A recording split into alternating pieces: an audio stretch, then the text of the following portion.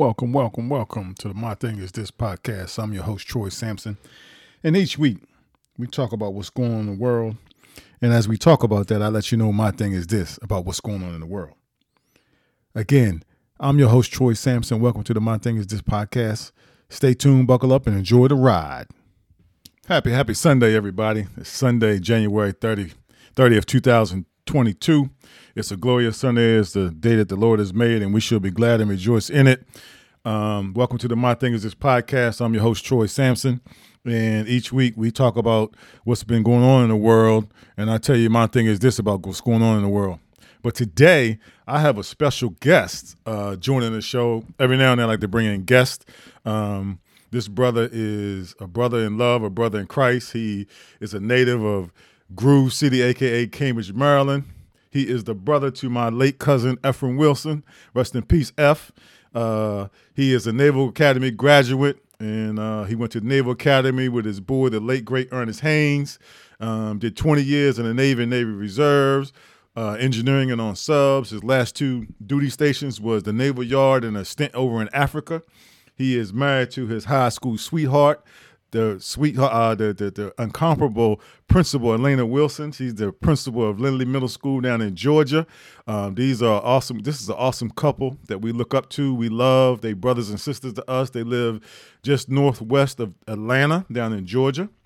Him and Elena are godparents to my son Joshua. They got a unbelievable dog, big tighty tight by the name of Titus. That dude is a character. And right now, Darryl is currently, he's a director in operations at a large elevator company that makes and services and does all these things with elevators. And he's also a diehard Dallas Cowboys fan. So welcome to My Thing Is This podcast, my brother Darryl Wilson. All right, thank you. Glad to be here. Definitely. This is my first time doing this, so it should be interesting, but I'm looking forward to it. Looking to have fun, exchanging ideas and opinions. It's always good when you can do that. So, and just a shout out to you for inviting me. And also, I just want to put the plug in that, you've been one of my mentors ever since I joined the professional, ranks in my career. So I've always looked to you and your wife, for good guidance, good counsel. Whether that be biblical or just professionally.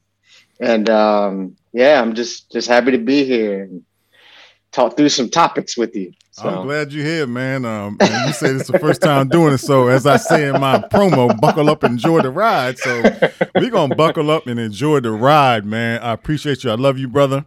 You and your bride, brother. Y'all like brothers and sisters to me and my wife. Your godparents to my son. And we just look forward to getting into these topics. So with that being said, we're going to go ahead and jump right in. The first topic I want to throw out there is Antonio Brown. Antonio Brown is the former Pittsburgh Steeler, former Oakland Raider, former New England Patriot, and now former Tampa Bay Buccaneer, who a lot of people are saying is got CTE, is crazy, and all these other things. And his latest thing that happened was he took his pads and stuff off the sideline at the Bucs game against I think it was the Jets, and just walked off and took his shoulder pads off, helmet off, his undershirt off, and jogged to the locker room, get a peace sign to the Jet fans, and everybody went crazy. I told a couple of my friends up here in the DMV area, DC, Maryland, Virginia area, to wait to see what happens first before everybody starts saying it's a mental health thing. Just wait for everything to play itself out. And in particular, what I want to talk about is he was on the podcast called I Am Athlete with Brandon Marshall and Chad Johnson. I Am Athlete is a popular podcast that's on YouTube that had Brandon Marshall, Chad Johnson, Channing Crowder, and Fred Taylor. But they went through some internal changes, and so Fred and Channing are now out, and they started their own podcast with Ryan Clark called The Pivot. Both are great shows. I watch both of them. I'm a fan of them, but I watched the I Am Athlete podcast with Antonio Brown just to get an idea of who he is and what he's talking about. And I would just say this. The mental health thing that everybody's putting out there about Antonio Brown, to me is false after seeing that interview with him on I Am Athlete, watching him move a little bit in that, and also seeing the interview he did with Nate Burleson on CBS this morning. And I'm convinced that he's just a different dude. He doesn't have mental health issues. He's just a different dude. So what are your thoughts on Antonio Brown? First of all, tremendous athlete, right? Mm-hmm. I think that goes without question. As far as mental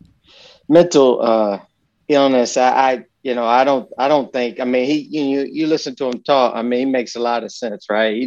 He's coherent. He knows what he's talking about. But Bob Costas was on the other day talking about him and saying, hey, he has issues, right? He has issues. But also his boy, Tom Brady kind of came to, even though they kind of had a little, I think, back and forth, but he came to his rescue and said, hey, look, let's not judge this individual, right? Let's not judge AB too soon.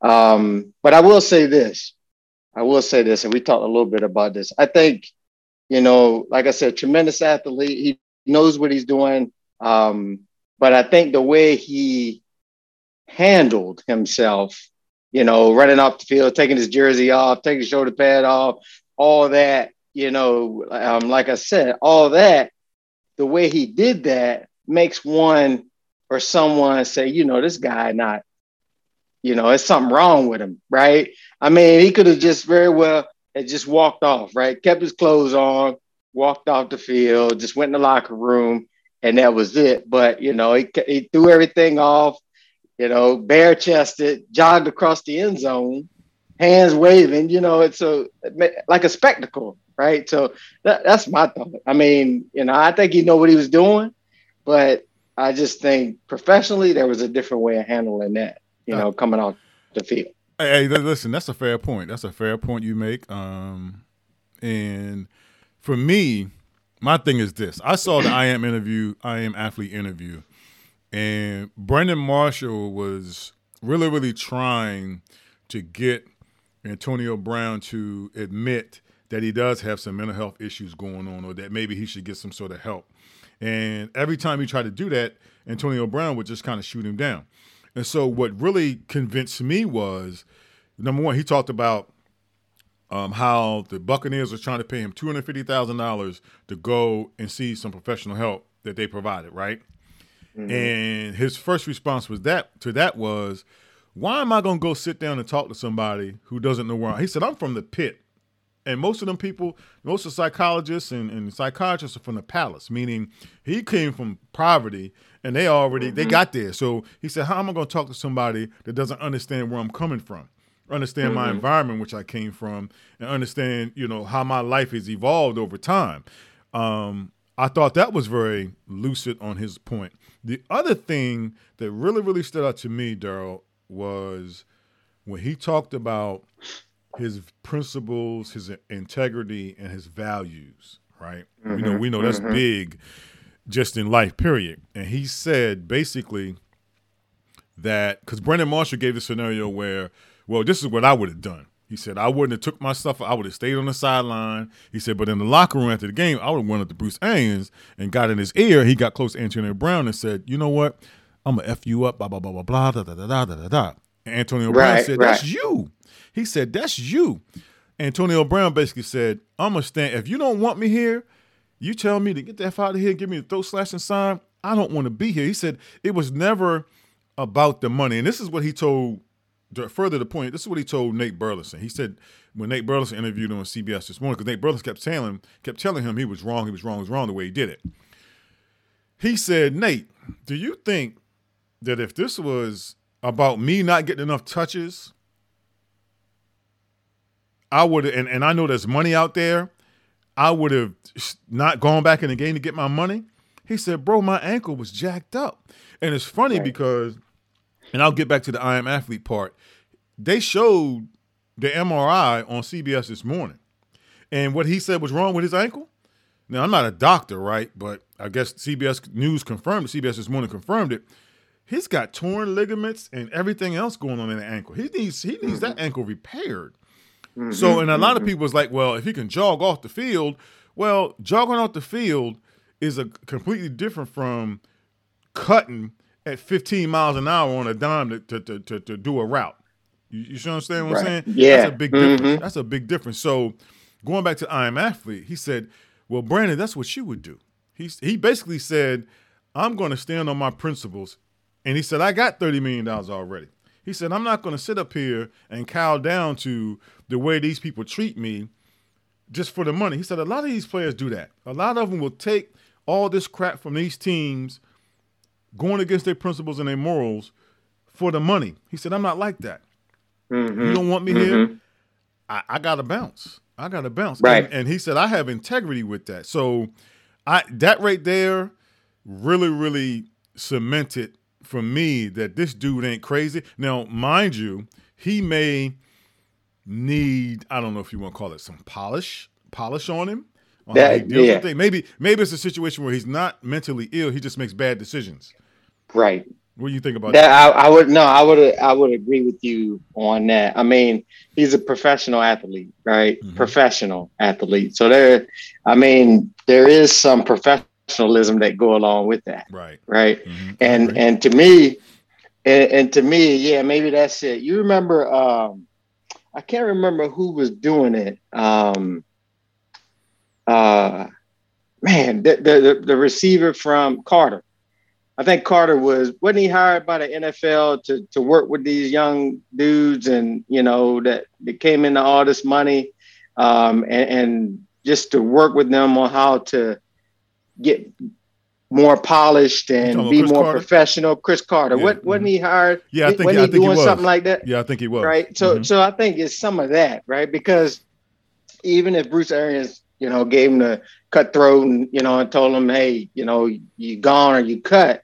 Like I said before, I think it was a way he could have handled that differently, and so he didn't help his situation at all by the way he went off the field. And he just gave his critics more to talk about. Right. So then they go back in history and look at all the other things. Now, this is just one more thing. Right. So if he, like I said, if he wanted to stay there, like Brandon Marshall says, stay on the sideline, then, that's one option. If he just wanted to get out of there, then you could just, walk off the field, equipment on, everything, walk in the locker room. Right. And just, wait for Arians and everybody come up in there and then handle his business professionally. But, like I said, take all that off. Now there's memes and everything out with, with him, and take all his equipment off and, just his chest, his upper body exposed and jogging across the field. That right there, you wanted some attention, right? You wanted to draw the attention to yourself.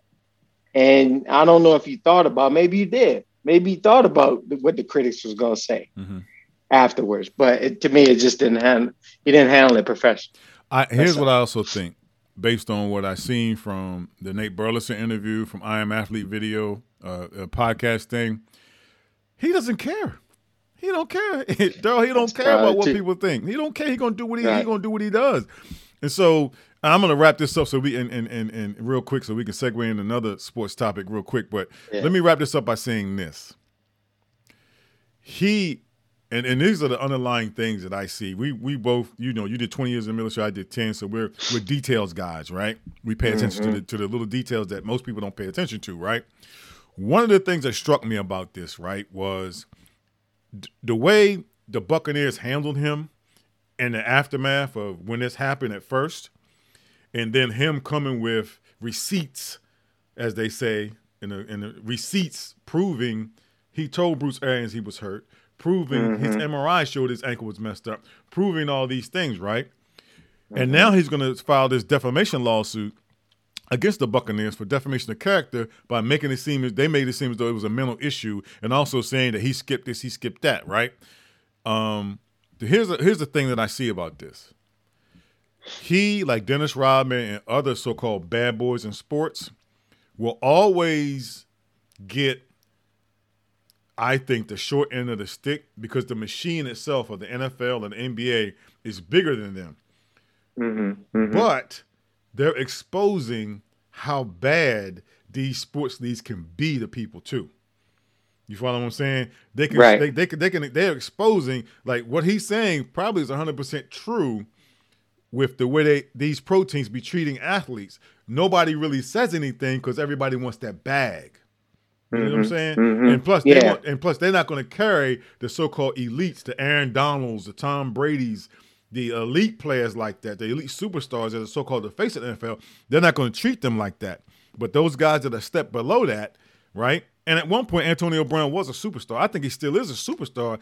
It's just so much going on around him that he just won't get a chance. But because if you look at his numbers right now are Hall of Fame numbers. 900-something catches, 12,000 yards, right? Right. So then the question becomes, if he doesn't play another down in the NFL with those numbers, the numbers say he's Hall of Fame worthy, but you got human beings that take stuff like character into play when they're casting their votes. Because we're going to segue into the Hall of Fame on the other side after this on the baseball side, but they're going to talk about character. He's got the numbers, and the reason, and that in itself is what bothers me about these Hall of Fames. Right. Not so much with basketball, because basketball pretty much let everybody in. I mean, let's be real. Everybody gets in basketball Hall of Fame, right? But with baseball and football, if you're nasty to these writers during your career, they won't vote for you. If you have, and then they vote for some people because some people are nice to them, but they got questionable character. While you just surly with them and you got the numbers, they won't vote you in. And the reason why I say this, I'm going to say this one last thing and we'll move on. Brian Mitchell, B. Mitch, who still lives in the DMV area and covers the Washington football team on Comcast and post-game show and all that, is second behind Jerry Rice in all-purpose yards with 20-something thousand yards, and he get a sniff. And it's like, why he's not – because he wasn't the nicest to the media during his playing career with Washington and Philadelphia either, and now he's a part of the media, but those numbers speak for themselves. Yes, he doesn't have as many kickoff and punt return touchdowns as Devin Hester, but he's got more yards and more longevity. And so that's why with Antonio Brown, is it going to be a situation where – they're going to keep him out because of reputation? Right.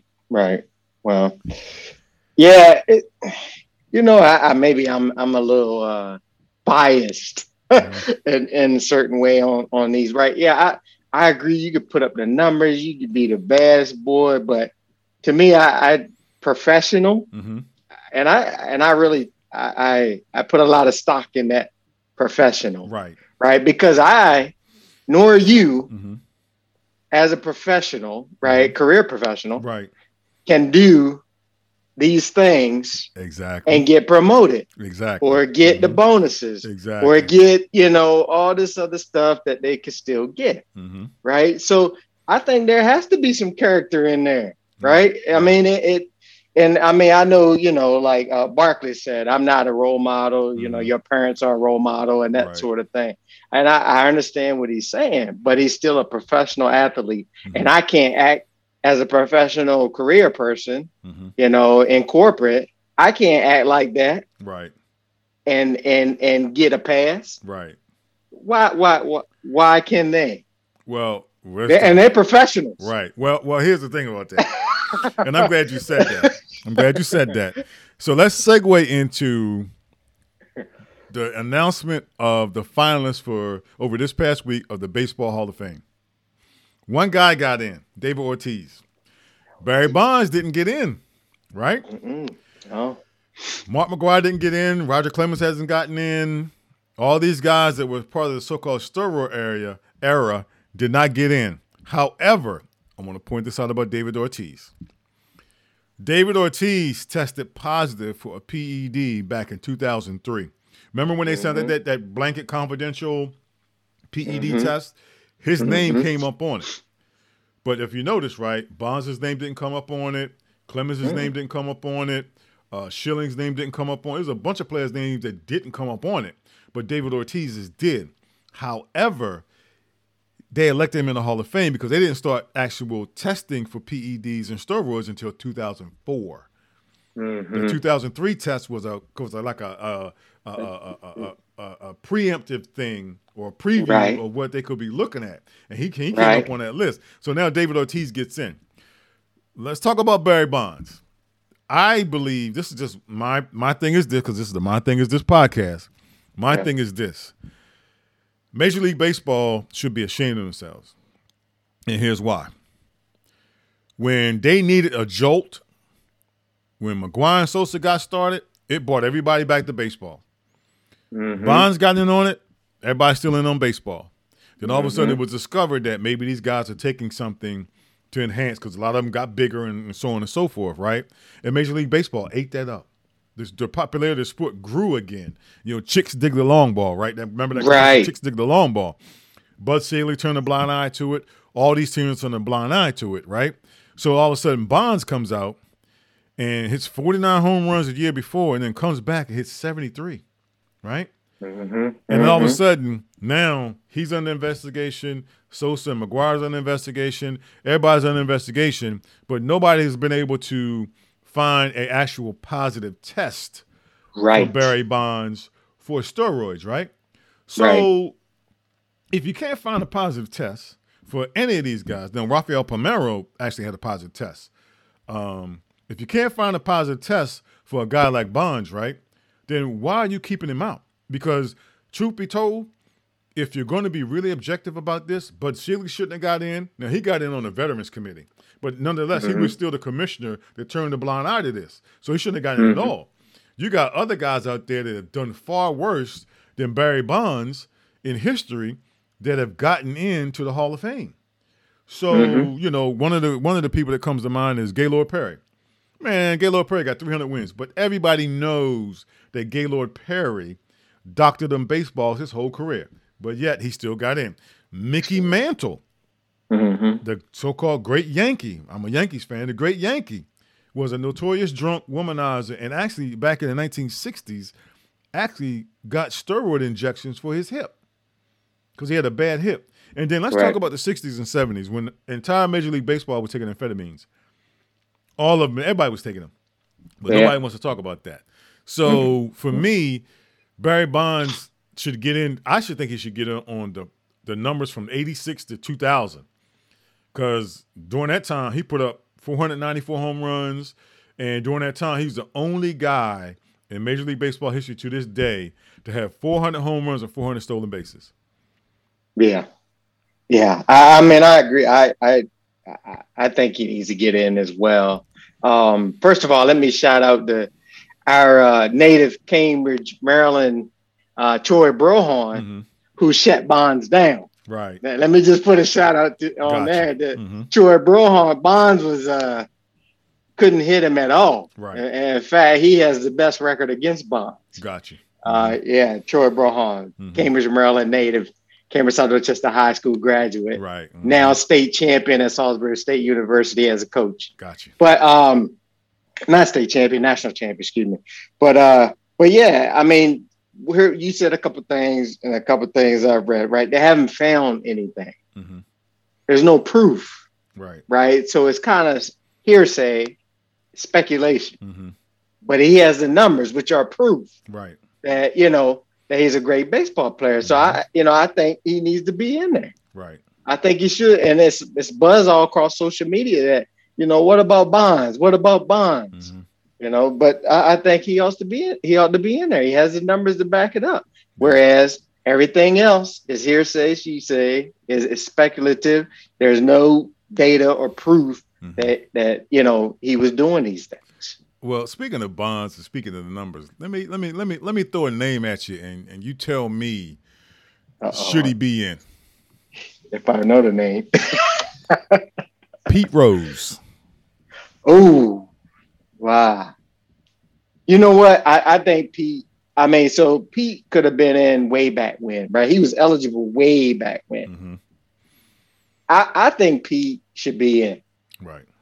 I think Pete, he didn't get in the class where he was eligible, right? Nor the class after that, and I think he's suffered. He's suffered enough because of that, right? But at the end of the day, even though he was betting and doing all that thing, at the end of the day, he got the statistics and numbers to back up, his play, right. So and like I said, he didn't get in the class where he was eligible. But it's been years. I don't know how many years since he was first eligible. I think he should get in. Right. This is the My Thing Is This podcast. I'm your host, Troy Sampson. Today I got special guest Darryl Wilson, live from Georgia, aka all the way from Groove City, Cambridge, Maryland. My thing is this on Pete Rose. Pete Rose didn't bet on baseball until he became a manager. Pete Rose's numbers speak for themselves as a player. So are you putting him in the Hall of Fame as a player, or you putting him in the Hall of Fame as a manager? If you put him in the Hall of Fame as a manager, no. You bet on baseball, bro. Right. If you put him in as a player and you don't have no proof at all that those 3,000 hits and all that Mr. Charlie Hustle that he did, that you got no proof he bet on baseball while he was a player, he needs to go in as a player. And you put him in as a player. And I would even go so far as to say we're inducting Pete Rose as the player, and then next to his bust or whatever, we're going to say, but as a manager, he bet on baseball. Right. And just leave it at that. He's in as a player because you can't take his numbers away from him. You cannot take his numbers away from him whatsoever. And see, and then you talk about, and earlier you said about professional, right? This is where I have pause with these Hall of Fame committees. And it's not to challenge what you said about being professional. It's the ambivalence, or whatever you want to call it, to these writers that have these specific picks about who they want to let in and who they want to, and how they'll let somebody in with questionable character. What's the guy named Chris? Was it Chris Speaker? Notorious racist. Ty Cobb, notorious racist. They're in the Hall of Fame, right? So when you look at these Hall of Fame votings, yes, you have to be professional. Yes, there's a character clause, right? But if you're going to have a character clause, it's got to be consistent across the board. Right. That's my only issue. So it's got to be consistent across the board. That's a good point, right? So, and I liken it back to our professional careers, right? We have performance standards, and we have what they call soft skills, right? Which lead to character, right? But there's a standard of soft skills, right? That you're marked or graded by, right? So, getting back to your point of being consistent, maybe they should have something like that. It's not just character, overall character. Maybe there's some soft skills in that character that they're graded by, right, across the board, right. That way, it takes out the biasness. It takes out, just your opinion, and you're actually measuring them on something tangible. So, right, yeah. I think something like that would drive some consistency, and then you would have the right people getting in. You would have that character element as an attribute, but it would be consistent across the board. Right. Exactly. And I think the character clause that they have is the character clause is really brought up in Baseball Hall of Fame. NFL doesn't talk about the character clause. NBA doesn't talk about the character clause. But if you're going to have a character clause, you have to have specific criteria outlined, because there's so many variables that you can come up with that you could say a person's character may be compromised, or they're not a good character. If you're a racist, hey, that ain't good a character. If you are a notorious drunkard that been in trouble, been arrested, been all these things, no, you can't get in. But if you're telling me that guys like Barry Bonds and Roger Clemens and all these guys that were suspected of steroids when Major League Baseball never had a policy in the first place, that's one of the major problems too. Major League Baseball needs to eat this one for all those guys that played in that era. That when in 2004, anybody that starting at 2004 and forward, if you are part of this program and you get busted for this from 2004 until now, then it messes up your Hall of Fame. Anybody that has never tested positive prior to 2004, they should be given a pass, because Major League Baseball endorsed. It wasn't a requirement. It wasn't a requirement. It wasn't a testing standard. It should be grandfathered in. They should be grandfathered in. And even Pete Rose, to a degree, with what he did on the field as a player, not what he did as a manager, which was bet on baseball. Speaking of that, great topic. We're going to transition over to, and this is a topic that you came up with, the debate of the all-time GOAT. Now, we could probably spend the rest of the podcast on this. And the names that you floated out there were Brady, Jordan, Tiger, Michael Phelps, Simone Biles, and Serena Williams, right? Yeah. I'm gonna throw. Well, I'm gonna let you go ahead and start this off. Who you think should be the GOAT, or is there an order? Is there like a top 5 or whatever case may be? Look, I don't have a top 5, but I like this topic, right? Because it's on the minds and tongues of everyone, right? I mean, now that Brady and we maybe we can get into this this belief, because it's not even reality right now that he's retiring, right? But anyway, there's always been a discussion of Jordan, Kobe, and LeBron, right? Haven't been too many discussions about Serena and anybody else that I know of now. The name that you'll hear associated most with her is number one, Margaret Court, because Margaret Court is the one she's chasing to get the all-time Grand Slam record. She's already passed Steffi Graf and Chris Everett.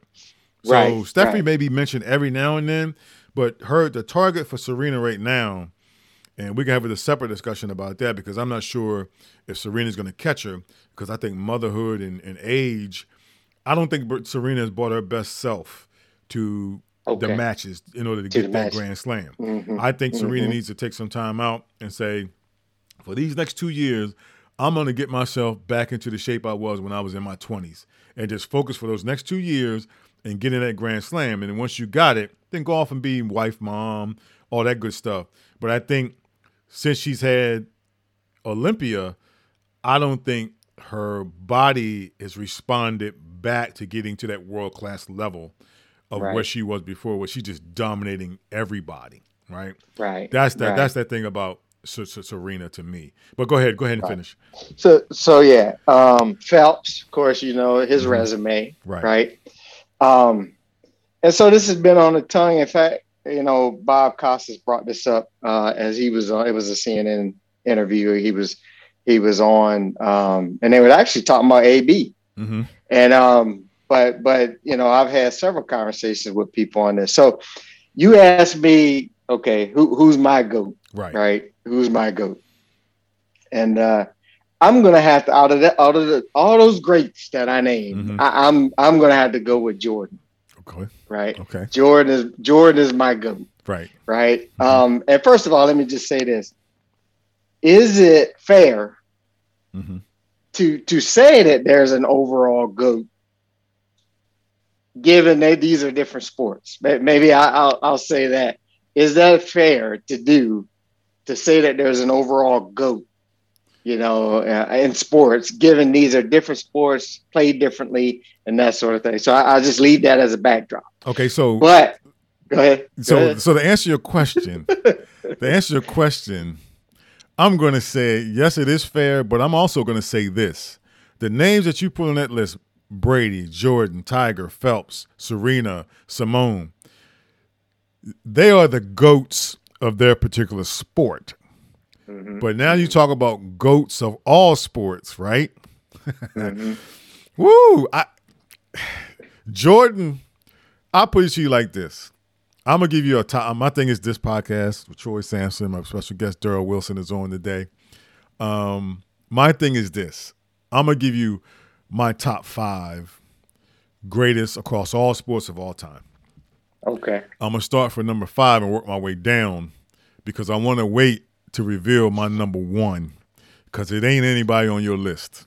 It ain't Brady, it ain't Jordan, it ain't Tiger, it ain't Phelps, it ain't Simone, it ain't Serena. But if you look at your list, let's just take your list.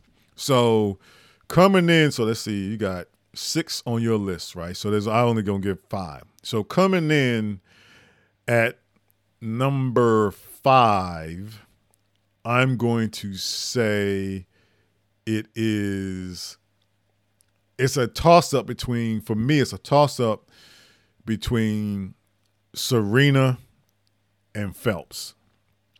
That's a toss-up for me.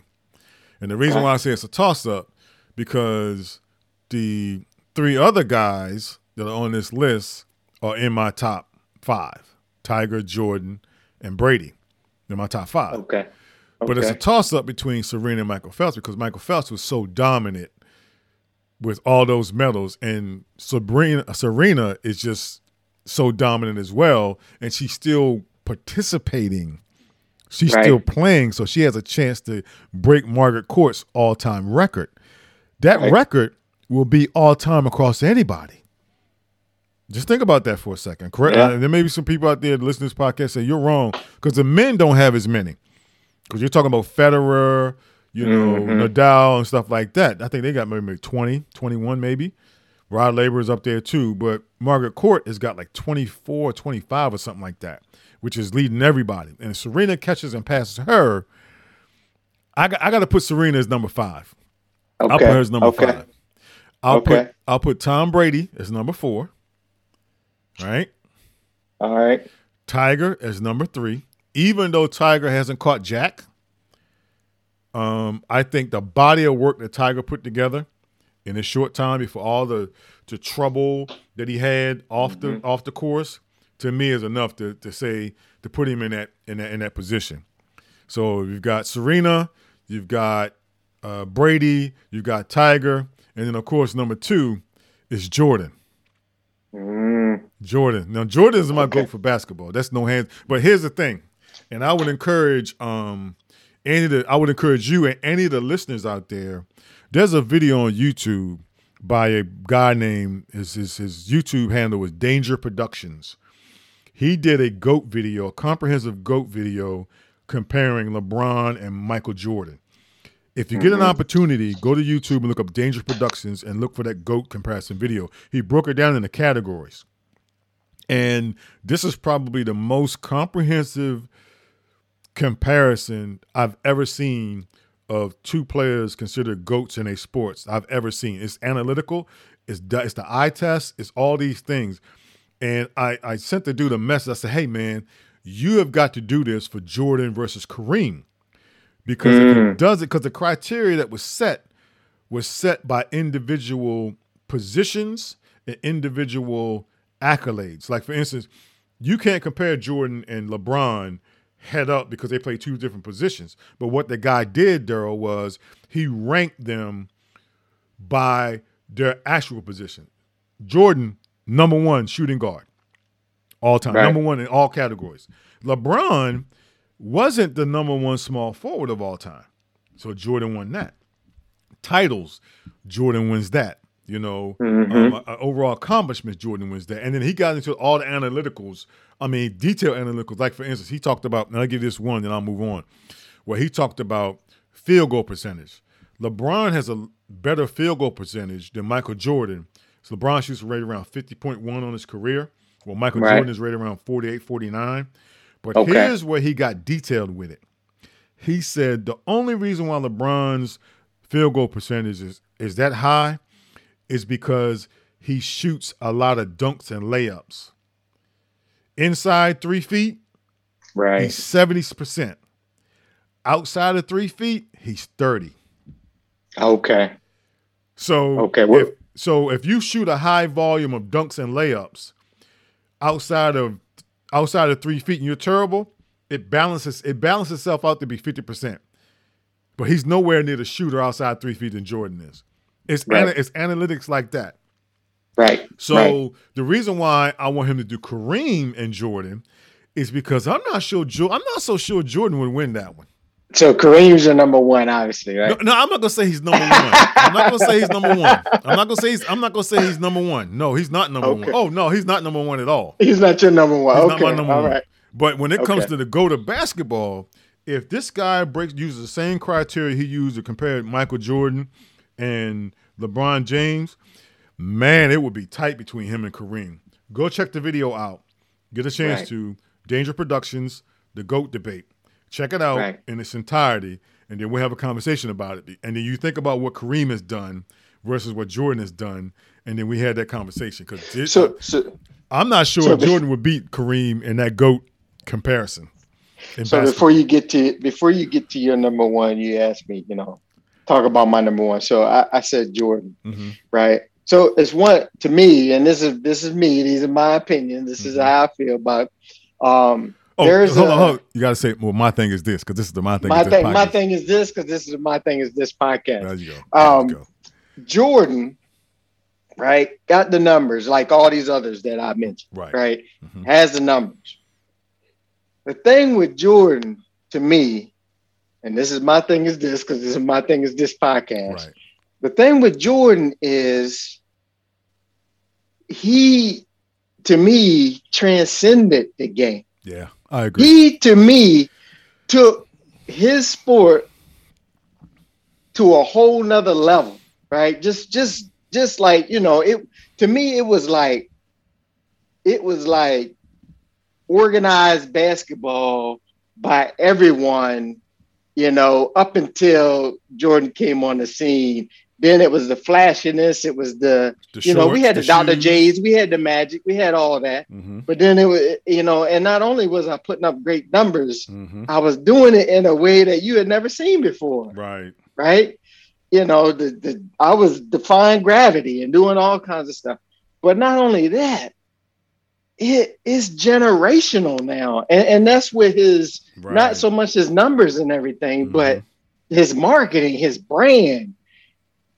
Nike wasn't even thought about, right, really, until Jordan came on the scene, right? Mm-hmm. And he took that Nike deal, and they was like, "Well, what you doing, man?" Basically, say you crazy to do that. But anyway, so it's more to. I mean, he got the numbers, right? He has the numbers, but it's a household name, and I don't care what generation you in. It's a household name, mm-hmm. right? And that might be because of branding, not so much about his numbers, right? But it is a household name, mm-hmm. and that to me, that has a lot of weight. That has a lot of weight as far as him being labeled the greatest of all time and I'd say all sports. All right, so are you ready for my? So go ahead. Go ahead. Yeah, go ahead. Drum roll, please. Hold on. Applause, please. My number one, or my GOAT, my greatest of all time, and I'm going to preface this by saying this is the one and only professional athlete that I've heard ever be able to talk trash to Michael Jordan and put him in his place. The only one ever, because Michael's notorious trash talker. He's the only one, and he's the only one that I think Michael Jordan holds in the highest respect. Mm-hmm. My number one, my GOAT, is Wayne Gretzky. Oh, the hockey player. Yeah. The reason why Wayne Gretzky is my GOAT. Wayne Gretzky won only 4 Stanley Cups. Michael got 6 NBA championships. But right. Wayne Gretzky has 10 records in the NHL that are unbreakable. One of them is being chased right now by my guy, one of my favorite players in the National Hockey League right now. Matter of fact, the favorite player, Alex Ovechkin, which is goals scored over a career. Mm-hmm. Okay? I'm going to get to these records. I got to bring my phone up on this one. So, number 10. These are 10 records that Wayne Gretzky has that I don't think anybody will ever break. The Art Ross Trophy. The Art Ross Trophy is the trophy for the leading point scorer in a single season. He won 10 of them. Imagine now, Michael Jordan, this is equivalent to Michael Jordan's scoring titles.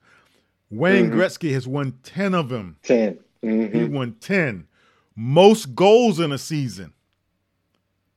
92 goals in a season. Right now, most people are lucky to get 50. He had 92 goals in the 1981-82 season. Okay? Number 8, assists in a season. Now, somebody might get close to this because guys put up the number of assists over a period of time, 135, something like that. 163 assists in a season. Okay? In one season. Mm-hmm. Mm-hmm. Most professional goals in a career. Now, he actually scored 894 in the NHL, but they're also counting his WHA goals as well before he got to the NHL. So the most professional goals altogether, 1,072. But his goals in the NHL are 894, which Alex Ovechkin is chasing now. Most career assists, 1,963 assists. That's equivalent to 755 home runs or 3,000 hits in baseball. Right. All right. Now here's the one that's going to stand out the most to me. Hart trophies. The Hart Trophy is the equivalent of the MVP in all the other sports. Okay. 9. How many seasons Gretzky did? He did, what was it? He played, 15? I don't know if he played maybe 15, 20 seasons, something like that. Okay. But he got 9 MVP trophies, right? Now, most career points. 2,800 career points. The next closest person, 1,600. And that was Jaromir Jagr. Okay? 3 seasons, 3 consecutive 200-point seasons. You know how hard it is to get 200 points? He had 3 straight seasons. Then, you know Joe DiMaggio's got the 56-game hitting streak in baseball, right? Mm-hmm. Wayne Gretzky's got the 51-game point streak, meaning in 51 straight games, he scored at least a point, whether it's assist or a goal. Okay? The closest person to get to that, I think, was Sidney Crosby back in 2010 with a 25-game streak. Okay? So, I'm not even going to finish. And then his numbers are there. His last record was 50 goals in 39 games. The NHL plays an 82-game season. It takes guys 82 games to get 50 goals. He had 50 goals in 39 games. This to me, and I'm gonna back this up. My argument, he's the GOAT, is because he is the most dominant athlete in any sports team history with those numbers. Right. Nobody's going to get any of those numbers. Now, hockey fans, diehard hockey fans will argue, well, he played on a stacked Edmonton Oilers team. Edmonton Oilers did have a squad. They had Yari Curry, Mark Messier. They did have a squad. They had Grant Fuhr, the brother and the goalie. They did have a squad during that time. But the numbers are just so far out there, Darryl, that nobody's ever even going to come close. Edmonton was a team that knocked off, and this is what got me into hockey. Back in the day, hockey used to come on in tape delay on USA Network. And I remember my first experience with hockey was I watched the New York Islanders win 4 straight Stanley Cups. But pretty much during the hockey season, during the hockey playoffs or Stanley Cup finals, every night they played at 10 o'clock, I would stay up and watch their games. And I watched them win 4 straight. And then the next year, Edmonton came along and beat them. And that's when Edmonton came on and started doing their thing. The reason why, now somebody may say, well, why aren't you showing love to the individual sports? You know, he had to have help, just like Jordan had to have help, Tom Brady had to have help. And I'm not taking anything away from Tiger, Serena, or Michael Phelps. But this guy's numbers are just so far out there. Yeah. And so whatever. And like I said, this is the only person that they've known to record in our time frame right now that is able to tell the person who think he's the GOAT, to put him in his place. When he walks into a room, he talks crap to Michael Jordan. And Michael Jordan got to take it. Yeah. So I think there's so you talking numbers, right? And I think that, that's your criteria, right? Well, wait a minute now. I mean, it's part of it. It's part of it. But the numbers can't be done without the skill. Wayne Gretzky brought hockey to L.A. You talking about how Jordan elevating Tristan, and training when he left, when they got tired of him in Edmonton, they sent him to the L.A. Kings, and then hockey became fashionable in L.A. It became fashionable in L.A. He brought hockey to the West Coast because remember, up until then they ain't had no West Coast teams, and of course, if you look at the history of the L.A. Kings got 3 or 4 Stanley Cups. Right. They won them back in between 2012 and 2015. They got 3 or 4 cups. But he made hockey fashionable. Everybody came in. Hollywood is full of stars. All of Hollywood, like a Laker game, All of Hollywood would go to LA Kings Going to games. hockey. Okay, so I guess to that point, and I see your point. I get your point. When you hear these conversations, whether it be, sports commentators and others, Right. You don't hear Gretzky in that same conversation. You don't. Why do you think that is? Because hockey is not considered a big time sport like the big three. Baseball, football, and basketball, those are the big time. Like, I'll give you another example. You don't ever hear him talk about the greatest person in NASCAR either. You don't hear him talking about that. Right now, Lewis Hamilton in Indy 500 or in Indianapolis, or whatever you call it, Formula One racing. Right. Right now, Lewis Hamilton, a young brother from England, is on his way to being the GOAT in Formula One racing. If he's not the GOAT, he's going to be the GOAT by the time he gets done.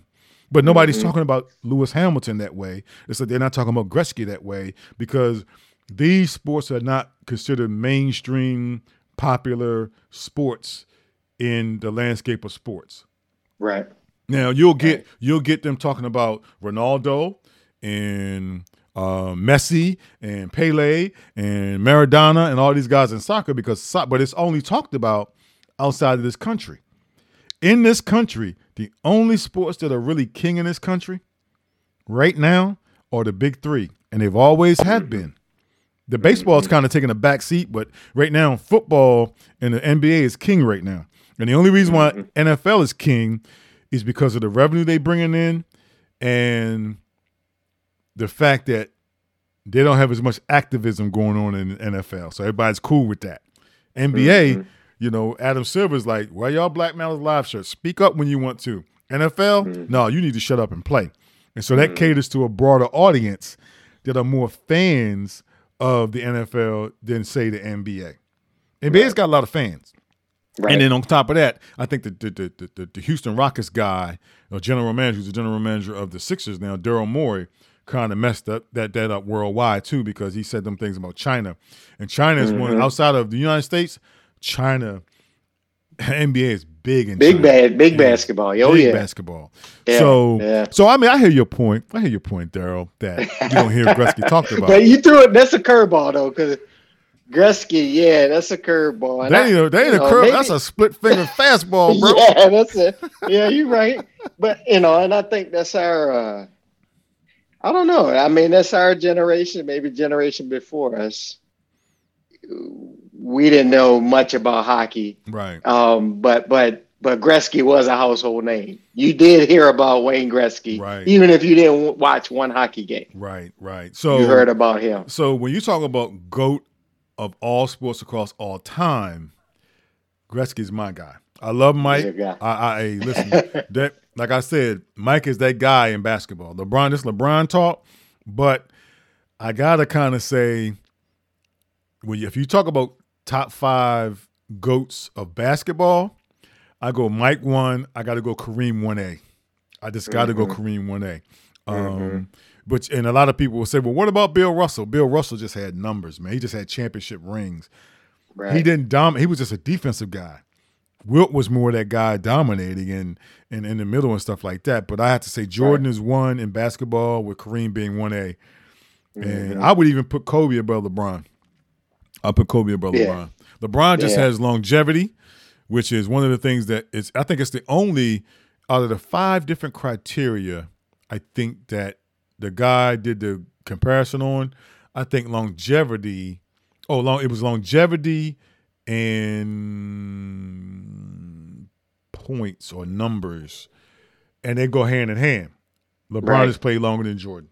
So he's going to have more points. He's going to have more rebounds, probably have more assists because of the longevity factor. But when you put it in the body of work, Jordan is 6-0 in NBA championships. He's 6-0. And I would say, I would even argue this about Jordan. If they had found some way to not break them up after the last one, I think they would have won a 7th in the decade of the 90s. Easily. Well, I ain't gonna say Right. easily because it got tough at the very end because everybody was Oh yeah. burnt out. Everybody gunning for him. Yeah. But I still say with maybe a few additions or pieces there, if you kept Rodman, Jordan, and Pippen, and being able to keep Rodman, focus, and you add a couple more pieces around them, young pieces around them that would buy into it, I think they would have limped into that seventh. Mm-hmm. Because if you notice, right, they never went past 6 games in any of the finals. Then it was either 4-1 or 4-2. They never went 6. They never won 7 games in the finals. Mm-hmm. Now the Pacers took them 7 games in the Eastern Conference Finals, but in the finals it's 6-0. And there's a lot of young fans out there that would argue about, Jordan had a stacked team. Well, if you really think about how stacking was done, LeBron is the only one guilty of that. Well, he decided in this generation, because if you look at all the teams that everybody keeps saying, well, the Lakers were stacked. Well, James Worthy was drafted. Kareem was already there, and Magic was drafted. The other guys were picked up as free agents or through trades, right? Nobody in those eras decided to go play together. And it's funny because Al Harrington came on I Am Athlete. Al Harrington, former NBA player who's left the NBA and has transitioned over to marijuana now, CBD and marijuana. Mm-hmm. That's his business now, right? Legally, right? And he was on there talking to Brendan Marshall and them, and the one thing he talked about was LeBron. And he said the reason why LeBron is so revered by other guys in this league, like he is because this era, he said everybody's a fanboy of LeBron. He said if you go back to the 60s, 70s, 80s, and 90s, he said them guys wasn't friends. They didn't hang out in the offseason. They didn't do none of that stuff. And when they got on the court, you was their mortal enemy. He said now, because of AAU, social media and stuff like that, everybody's cool with each other. Everybody's friends with each other. He said back then, in Jordan era and before that, man, them guys was trying to kill each other. Right. But now everybody's friends. And he said that's why nobody really goes after LeBron, like they did back in the day. People went after Jordan. They went after Jordan. They went after Reggie Miller. They went after all the superstars back then because it was like, I'm going to show you who the real deal is. And they wasn't, afraid to knuckle up. But, did I surprise you with my number one? Yeah, that one came out. I wasn't even thinking hockey at all. Right. Let alone Wayne Gretzky, but you got a point. Yeah. He was bad. He was bad. Right. And notice in the conversation, right? Notice in this conversation, the people you mentioned, right?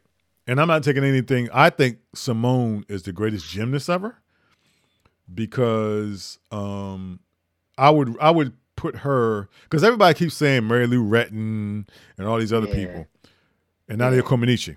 I would say Nadia Comaneci. I would say Simone Biles, Nadia Comaneci, and I would say Olga Korbut, the old Russian gymnast back in the day. Yeah, those would be my top 3 or 4 or 5, whatever gymnasts of all time, because Nadia did something nobody else was able to do, and the reason why I put Olga up there, somebody posted a video on social media, was it yesterday? There was an old film of a move that Olga Korbut did on the uneven parallel bars that was banned after she did it. Ooh, she nailed it, and they banned it because nobody else could do it. And so I don't know if you've been keeping up and down with Simone, but a lot of people was like going into the Olympics was like hating not on Simone, but hating on the judges and claiming racism because Simone came up with a tumble that nobody else could do. Right. And that tumble, I know. Yep. Yeah, and they wouldn't, and the tumble that nobody else could do, they would never give her a perfect 10 for it. It was a tumble nobody else ever done, and she would nail it every time, but they would never give her a perfect 10. Mm-hmm. And it was like this bias against her because nobody else could do it. So that's the reason why I put Olga up there in my top 3. And I'm not taking anything away from Mary Lou Retton. I think Mary Lou Retton was great. I think Dominique Dawes and those ladies, even before Simone were great. But those are my top three. Nadia, Right. Simone, Nadia, and Olga Corbett are my top three in terms of gymnasts. Michael Phelps in swimming, he's obviously number one, but you got to show some love to them ladies too, because there's some ladies out there that's got some medals out there too that you could say is challenging Michael Phelps's too. Because I know that what's the lady? She just competed in this last Olympics. The one that swims the long races that nobody can beit. I know you're talking about. I can't call the name right now. It's not Amy Van Dyke. You know what I'm talking about. But she swims those 1,500 meters and she like beats everybody by like 15, 20 seconds or 15 or 2-3 minutes. She beats everybody by. So you got some ladies out there that's racking up some medals. But you got to give some love to Allison Felix. You know, she's the most decorated woman out there. Oh yeah. You got to give some love to Allison Felix, man. You're right. Yeah. She's the most decorated one out there. And I mean, we didn't talk about Usain Bolt either. But I mean, we that list could go long. But I just wanted to introduce that topic to you. Right. Yeah. But Usain Bolt, to me, I don't know if I can give him that love, Darryl. As dynamic as he was and as big as he was, I don't. I guess I could because he did it for a number of years, and he just blew everybody away. I guess I could give him that love. It wasn't even close. Yeah, it wasn't even close. You got to put him up there. But even still, though, Allison Felix is still more decorated than he is. Yeah, she is. She is that lady, and I feel kind of bad for those that are coming behind, especially Miss Young, Sha'Carri Richardson. And when her whole thing went down, you talk about professionalism, right? If you know that smoking weed will get you banned and you're about to enter the biggest stage in your life of any track and field athlete, which is the Olympics, and you're about to go up against the Jamaicans, and you lost a parent that you, and I'm not going to question how everybody agrees. I'll put that out there first. I'm going to say this first.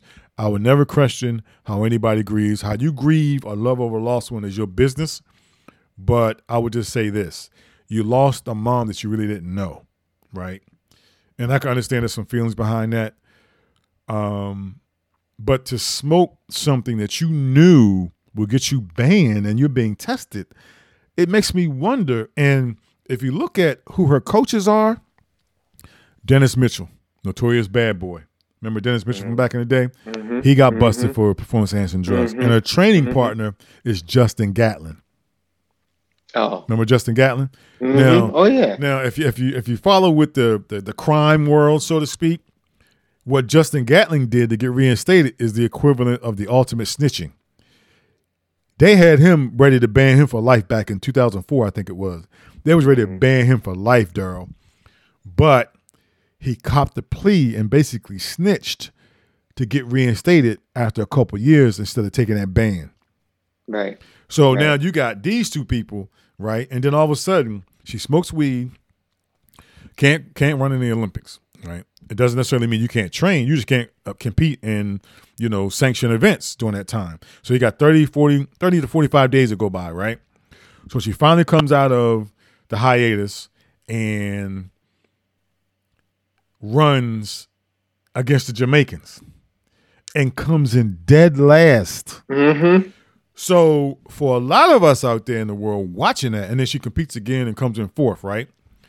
For a lot of us out here in the world, the first thing that came to my mind was she smoked weed to cover up PEDs, because they said in track and field, that's one of the ways people cover up PEDs. So I took a deep dive on the details and looked at the U.S. Anti-Doping Commission's list of people that have been banned. Right. This is her first ever offense. There have been people, sprinters, on that list that have been banned that got banned after their second and third pop of marijuana. She got banned on the very first one.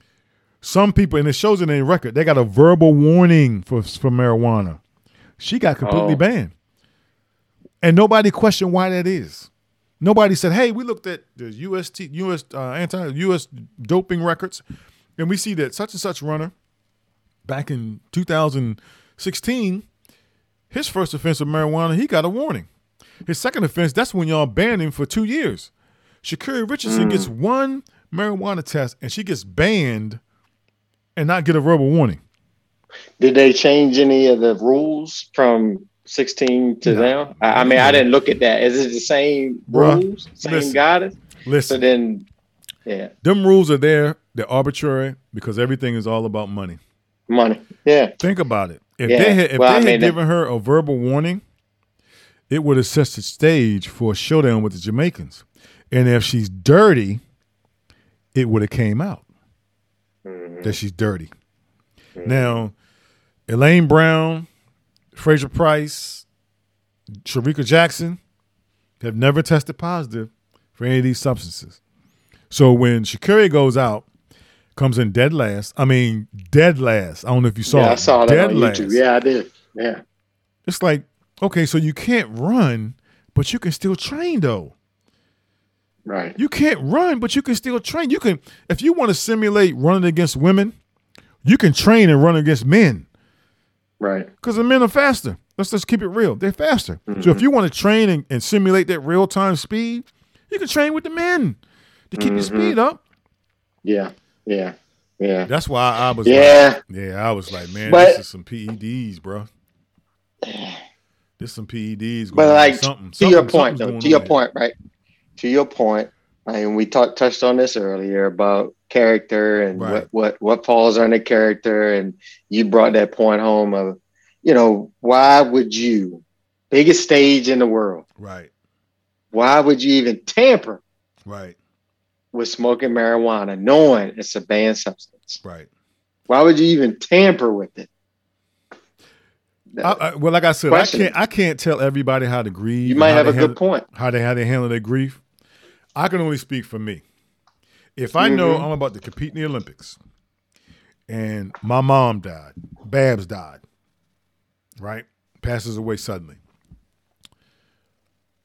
Number one, I know she wanted me to compete because that's been my dream, and I would do it in her honor. Number two, if I needed a release, that's why they have Easy Jesus, E&J. That's why they have Hemrock. That's why they have Colt 45. That's why they have Ciroc. That's why they have, what's the latest tequila out there? Casamigos. That's why they have Grey Goose. I would go on a couple day bender, just drinking something. Talk to somebody, something. You see what I'm saying? Something. And you're telling, and you're telling, and this is the other thing that came up too. I'm glad you said talk to somebody. You're telling me a world-class Nike athlete can't pick up the phone and say, I need to talk to somebody, and Nike or U.S. Track and Field get the best, therapist, sports therapist on a plane just like that to talk to her? Yeah. When you get to that level, stuff is done for you. When you get to that level, stuff is done for you. Because I recall, and then we'll move on because we got a couple other topics to cover, but I recall when Deion Sanders, coach over at Jackson State, HBCU, shout out to Jackson State, bought the social media chick, Brittany Renner, on. The girl that so-called trapped PJ Washington, and she's a social media person. She bought him in to talk to his players. A lot of people were up in arms about that, right? And I talked about this on my podcast that I did with Kevin Williams. We talked about this. And I thought him and I were in agreement. It was brilliant. But one of the things she said was, when you get to that level of influence, she said, listen, everybody wants to be around me. And it's like being in this, I got my pick of everything. People are doing stuff for me that I don't even ask them to do for me. People are handing me stuff on a silver platter. You are Sha'Carri Richardson, the United States' next great hope in women's 100 meters and 200 meters. You don't think that there are people in this country that are bending over backwards for you? Nike bending over backwards for you? You tell me all the athletes Nike got, and they don't have access to a support psychologist or a therapist? Heck, they could probably get Dr. Phil on a plane in short notice. Yeah. You know what I mean? Yeah. Yeah. So yeah. So when you said talk to somebody, that stood out too. So I had to touch on that. All right. So the next topic, segue into, we're going to talk about is, and we're going to politics now in the government. So Biden, so the Supreme Court seat is coming up. Mm-hmm. And Biden made it known and made it clear to everybody he wants an African American to fill that position. Female African American. Right. Female African American. So I think the confirmation is Judge J.Michelle SCOTUS, who is, I think, the U.S. Court of Appeals for the District of Columbia. She served under what's the guy's name? His name is slipping my mind right now. He's a Democrat. Oh my gosh, his mind is slipping my name right now. He is she served on district court in South Carolina, and she is she's handled a lot of stuff, man. She's not a rookie at this, and of course, her being elected, she will be the first African American woman to ever be on the Supreme Court. She's a graduate of the University of South Florida Honors College, also University of South Carolina School of Law and School of Business, and Duke University School of Law, right? Mm-hmm. So she is well qualified for that seat. When you start throwing Duke in there, man, Duke is like that outside the Ivy League schools, and I think that's one of the things they talking about trying to hold against her, is that all the other Supreme Court justices that are on there now all are Ivy League school graduates. So I don't think that matters to me. No, I don't think that matters. So what are your thoughts on him? First of all, Biden said he's going to put a black woman on there. And what are your thoughts on just the whole process period? Well, first he ran on it. I think that was part of his campaign, right? So to me, he's trying to fulfill on his campaign promises, with even the cabinet members being diverse, right? And now, with the Supreme Court justice opening up, having a diverse candidate there. The whole process of confirmation, and this is my thing is this podcast, right? So my thing is this. That's right. I don't get it. I'm just being honest, because I look at Kavanaugh, right? Right. And I look at the one that came after. No matter what anybody said. You talking about Comey? Yeah. No matter what anybody said, though. All the people that were against him, being in Supreme Court. Right. It didn't matter. Right. It didn't matter. He still was going to get in there anyway. So, it seemed like that's the case. I don't know. I could be wrong, but it gives everybody the opportunity to vet this person, to say, state their opinions and why they disagree, why they don't want it. But at the end of the day, it seems like to me it goes forward anyway. Right. I think Amy Coney Barrett. Amy Coney Barrett was the Coney Barrett. Yeah. But then the one before her. Brett Kavanaugh. Right. Yeah. I mean, so they dug up his past, a whole lot of different stuff. He flat out wouldn't answer questions. Right. Got pretty hostile with people. Right. But at the end of the day, he in there. Well, here's the same thing. with her. Right. She in there. Here's the thing. So it's just like I'll make this point, it's to me, it's just like checking a box almost. Right. Here's my car. Here's the person I'm putting up there. Y'all just go ahead and beat the person down for theatrics. Right. Dig up the dirty on them. But at the end of the day, it's not stopping it. Right. That person's still going to be in there. Yeah. I don't know. Maybe you have another opinion about it, but that's the last two. That's how I see, that whole process work out. Well, I mean, listen, I'm right in line, lockstep with you. But I think it's a bigger thing. I think it's a Republican thing. It's always been a Republican thing, because here's the thing about that, right? So, our guy Mitch from Kentucky, when President Obama had the opportunity to appoint a Supreme Court justice, oh, you can't do that in the middle of an election, or you can't do that before such and such and such and such. Then all of a sudden it came time for, to them to put somebody else in when RGB passed away, Bader Ginsburg passed away. Oh, no, you can't rush. Then they turned around and did the exact same thing. You see what I'm saying? So the process is always going to be, and my thing is the process is going to be flawed already. I think we have, and we can go down this road into morals and standards and character and integrity and stuff like that. And I think, we've abused as a society our free will.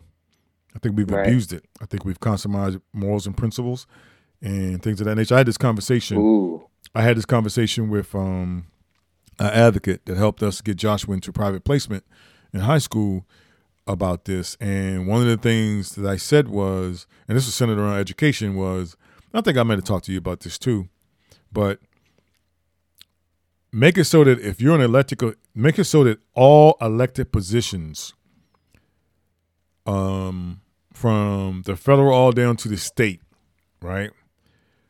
All elected positions, when you serve in that position, you are only allowed to receive money for your position. And whatever your finances are, the time you took that position, or what they're going to be when you finish and going forward. And what I mean by that is we all know lobbyists and how much money is being poured into people's campaigns and stuff like that. And I remember listening to or reading an article related to the rich, and I talked about this, I think it was last week, I talked about this on my podcast about the rich being too rich. And there was an entrepreneur, Indian guy, who said that you shouldn't put a cap on people being too rich. You should put a cap on how their richness influences society. So, for instance, you and I are billionaires, right? We come from humble beginnings in Cambridge, Maryland. We built ourselves up, and now we're billionaires, right? Well, with our billions, right, we're able to influence what happens in this world. Right. As opposed to having our billions to be able to enjoy the fruits of our labor and to give it away. We can also shape policy. We can also shape society. And that's the point he was making, was that no billionaire should be able to influence the way society operates. Yeah. You should be, the only way you influence the way society operates is you buying up, your luxury stuff. You showing off. Other than that, you shouldn't be able to have a hand in politics. You shouldn't be able to have a hand in government, whether it's state, local, or federal. You shouldn't have a hand in anything. Yeah, your influence should be just like ours, voting. It's right. You shouldn't have a hand in any of that stuff.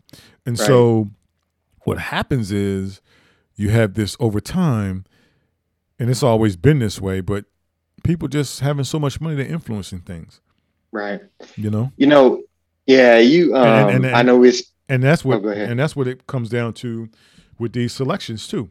Watch. I would not be surprised if she doesn't get that seat because of some opposition from somebody from somewhere, and we're living with our heads in the sand, thinking, and we keep saying, well, racial strife or racism has gotten better than it was, back when Dr. King and Malcolm X and all those folks were here.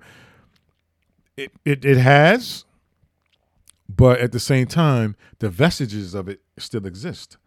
So when you hear people talk about, well, I didn't own no slaves, but who is your great grandfather, great grandfather?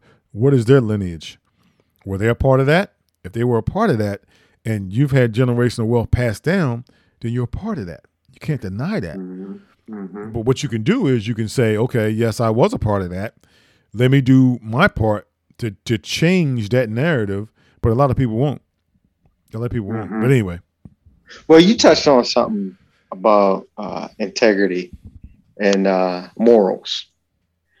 And I mean, that hasn't been more apparent to me than over the last couple of years about people, lack of morals and integrity. Right? Maybe I just wasn't following it close enough. Maybe I was just naive to it. But man, the stuff that and I sit up and think about some of these politicians. What do they tell their kids? Do they tell their kids the same stuff? Right? That the insurrection never happened. Right. Even though you can see it on video, or right. These were good people, or just the stuff is just stuff that actually happened is not happening, and it's a figment of our imagination. Yeah. I'm just totally blown by all that, because whether you Democratic or Republican, a lie is a lie. Right. We all grew up talking about, not lying. Right. I mean, and a lot of people want to throw, their faith into this, Christian and that sort of. Well, that makes it even worse if you are a Christian. Yeah. And you lie, and then you want to fall back on your Christianity, but you're blatantly lying, right? And I often think, right, and I know we were talking about, the Supreme Court justice, but I also often think, like, some of these people, what do they tell their kids? Like, how are they raising their kid? Are they raising them one way, not to tell a lie, and doing something totally different? Or are they raising them that same way? Right. Because all through school, when we were raised, I don't care who you were, you didn't lie, or you got in trouble. They didn't spare the ride if you lied. I'm serious. So that's one thing. And maybe you have opinion on this too. I mean, that's one thing that I'm seeing over the last couple of years that I never saw before, or has never been this blatant before, that we actually see real truths and say, no, that ain't happened. Right. Like the song, it wasn't me. Right. That didn't happen. That didn't happen. I mean, real truths. Right. But it didn't happen. And then we got an argument. We can argue that it didn't happen and convince others, right? Others that it didn't happen.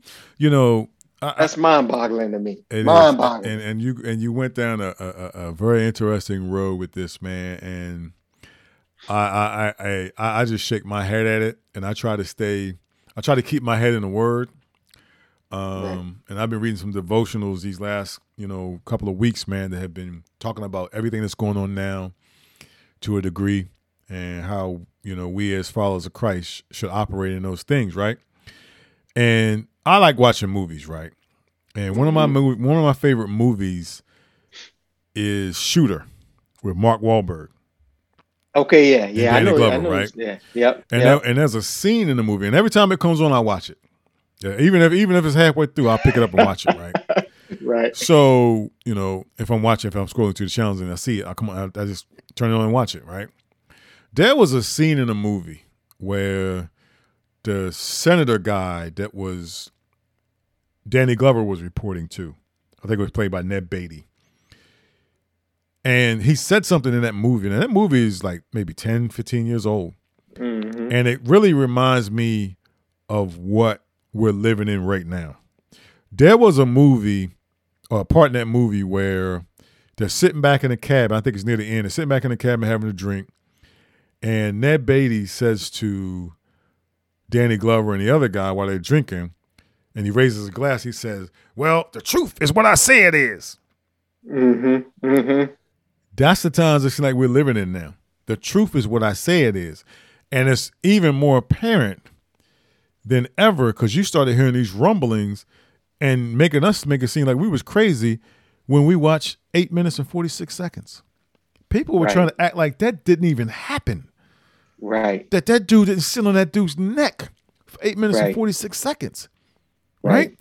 And so to your point about the truth, again, we've been given afforded the ability to operate off free will, and a lot of us have in this world have compromised our morals, our principles, and our faith for various reasons. It's either three things in my opinion, maybe four: power, sex, money, or drugs and alcohol. Those are the things I think we've compromised ourselves in, where we will do anything and everything for those things. And I can even throw in a fifth one, and it has to do with self-esteem, feeling relevant. People are doing things to feel relevant, right?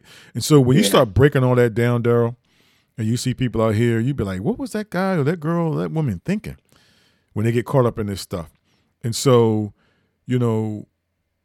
I pray for our young folks, especially with social media being so prevalent, and all those things going on.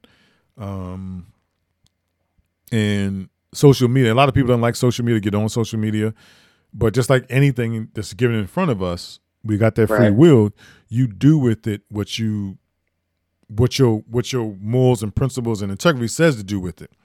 If you don't have any of those things locked down, then you're going to be out there acting a fool. You're going to be out there compromising this. You're going to be out there putting your relationship all over for the world to see, or whatever the case may be. You're going to do all these things on those platforms that will either for attention, for money, for power, for whatever it is, you're going to do it, right? Right. And then you have to decide for yourself, what is it that I'm going to do?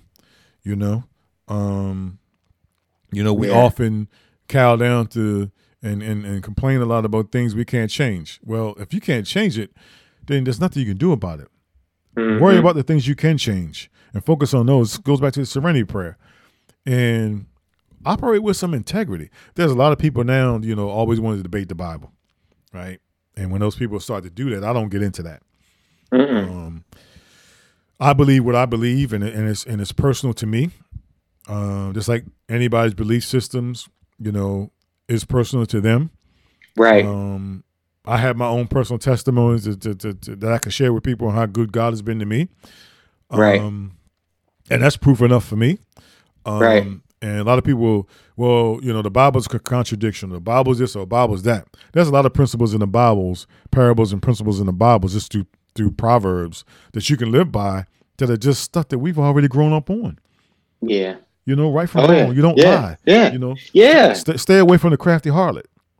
Right. And the one biggest one is, and I think even some evangelicals, even some people that claim to be Christians or whatever the case may be, take this one too far. When you talk about drinking and stuff like that, right? The Bible doesn't necessarily tell you that you shouldn't drink. Heck, Jesus made water out of wine, right? But what they talk about is gluttony.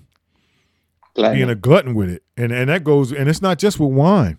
It's with food. It's with power. It's with all those things. So, and he talked about, in the book of Solomon, he talks about how, Solomon got greedy. You can't have all those concubines. You have, the Lord put a cap on what you could have. And you went above and beyond that. And that's gluttony. So we all have personal choices to make. And if we compromise who we are for money, for power, for fame, for whatever, then we're going down the wrong road. Yeah. And I think we've allowed people to co-opt what's good and righteous and turn it into something that people look at with skepticism. Because there ain't a person right now walking God's green earth that is perfect like Jesus. Not one. If you show him to me, I will kiss your feet and give you my paycheck. Right. If you show somebody that's operating all the spiritual gifts and the demeanor of Jesus Christ, I'll give you everything I got. If you can find that one person and see me and let me see them operate that the way Jesus did, or the way it was written that Jesus did over their life. There's not one. You're not gonna find it. You're not gonna find it. We all get upset. We all get mad. We all do things we shouldn't do. We all do all those things. And daily. daily. And some people take it to the extreme where it's like, well, I don't care no more. I'm just going to do what I want to do. Right. Instead of fixing it, instead of repenting and fixing it, they just continue to do what they want to do. But anyway, that's interesting points you brought up, bro. Yeah. But getting back to Childs, man, I'll say this, Judge Childs, she seemed to be qualified, certified, and able to do the job. Yep. And really, that's all that matters. Yep. And here's my hope. That's really all that matters. Right. And my hope is this. My thing is this, because I try to live my life completely as an optimist, which is looking at everything that can be instead of things that can't be. I'm optimistic that she will get in. I know, based on past history, the way that Republicans operate and things operate, history says she won't because of the color of her skin and the fact that she's a woman also. But I'm optimistic that she'll get in. I think she'll get in. I think she'll do well. And if she doesn't, then that's just another step backwards for our society. Right. That's just my thing is this. My thing is this podcast. So Yeah. But, all right, so let's go ahead real quick. I'm gonna rapid fire a couple things. Real quick. Fairfax County high school students are helping nonverbal elementary students in tutoring and get social skills and things like that. I think that's a great thing because, as a father of a son living with autism and ADHD, if you've been following my podcast, I always got to give some love to the special needs community because I'm a part of that community. And so these kids at Fairfax High School have been doing some great things, and they're actually taking the time out to spend time with those children that are nonverbal.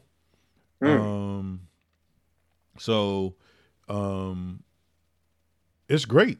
It is great that they're giving back. And I think, because I had a conversation with a parent the other day, right? And one of the things that we talked about was how our society views disability.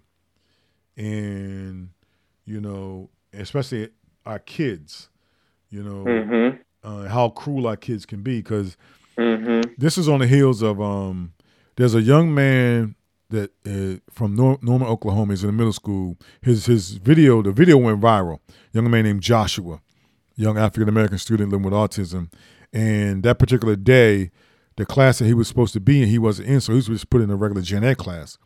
So this kid, this other student, 2 to 3 times bigger than him, started bullying him and was captured on tape. And it sparked this outrage. So Trey Young tweeted about it. Coach Malzer, that's the OU basketball coach, tweeted about it.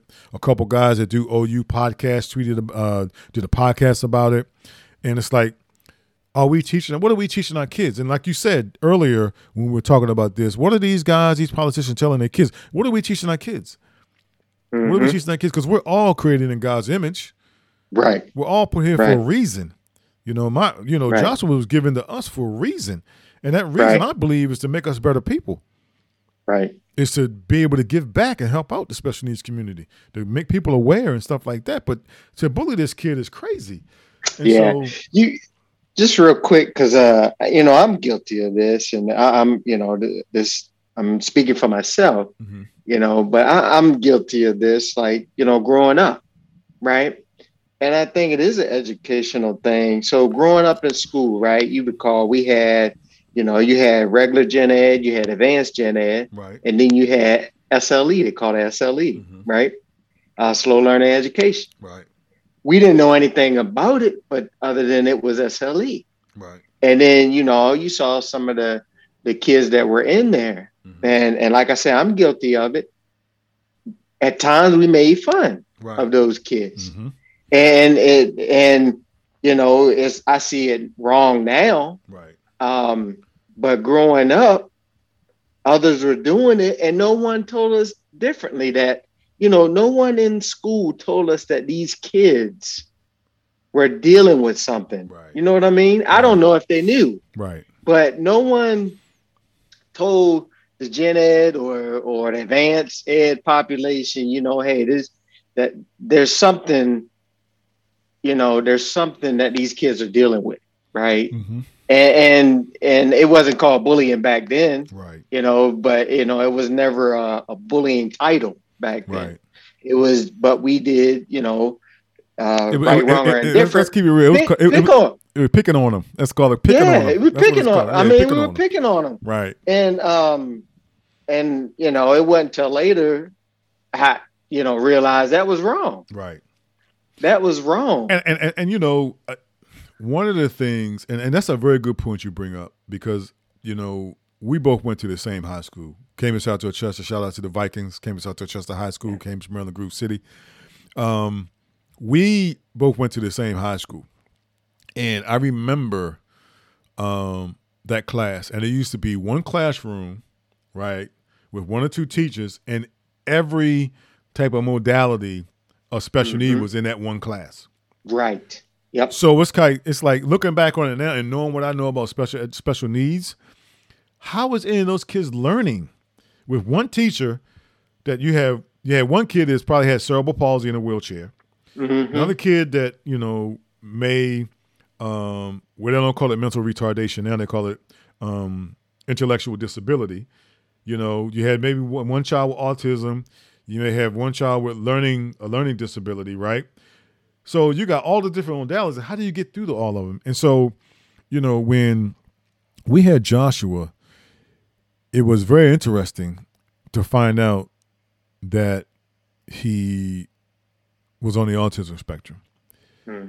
And just going through that process and thinking back, the thought came back to, well, if he has to go into special education, is it going to look like what it looked like when we went to school? Right. In one class with people more severe or more advanced than him, all together in one room. But special education has changed since then, since the 80s. And it's evolved over the years where, you don't have one classroom in schools where all the kids are stuck with different modalities. They're more integrated because of IDEA, Individuals with Disabilities Education Act, that calls for a free and appropriate education and inclusion. And so just the whole process has changed over the years. But you're right, as children, unless you're taught that, right, you don't know. And yeah, we all as children made fun. I remember, and I'll be transparent as well, I remember going to Sandy Hill Elementary School, right? And I don't know if it was his disability or just an injury, but there was a janitor that used to be the janitor at Sandy Hill Elementary School. I think his name was Mr.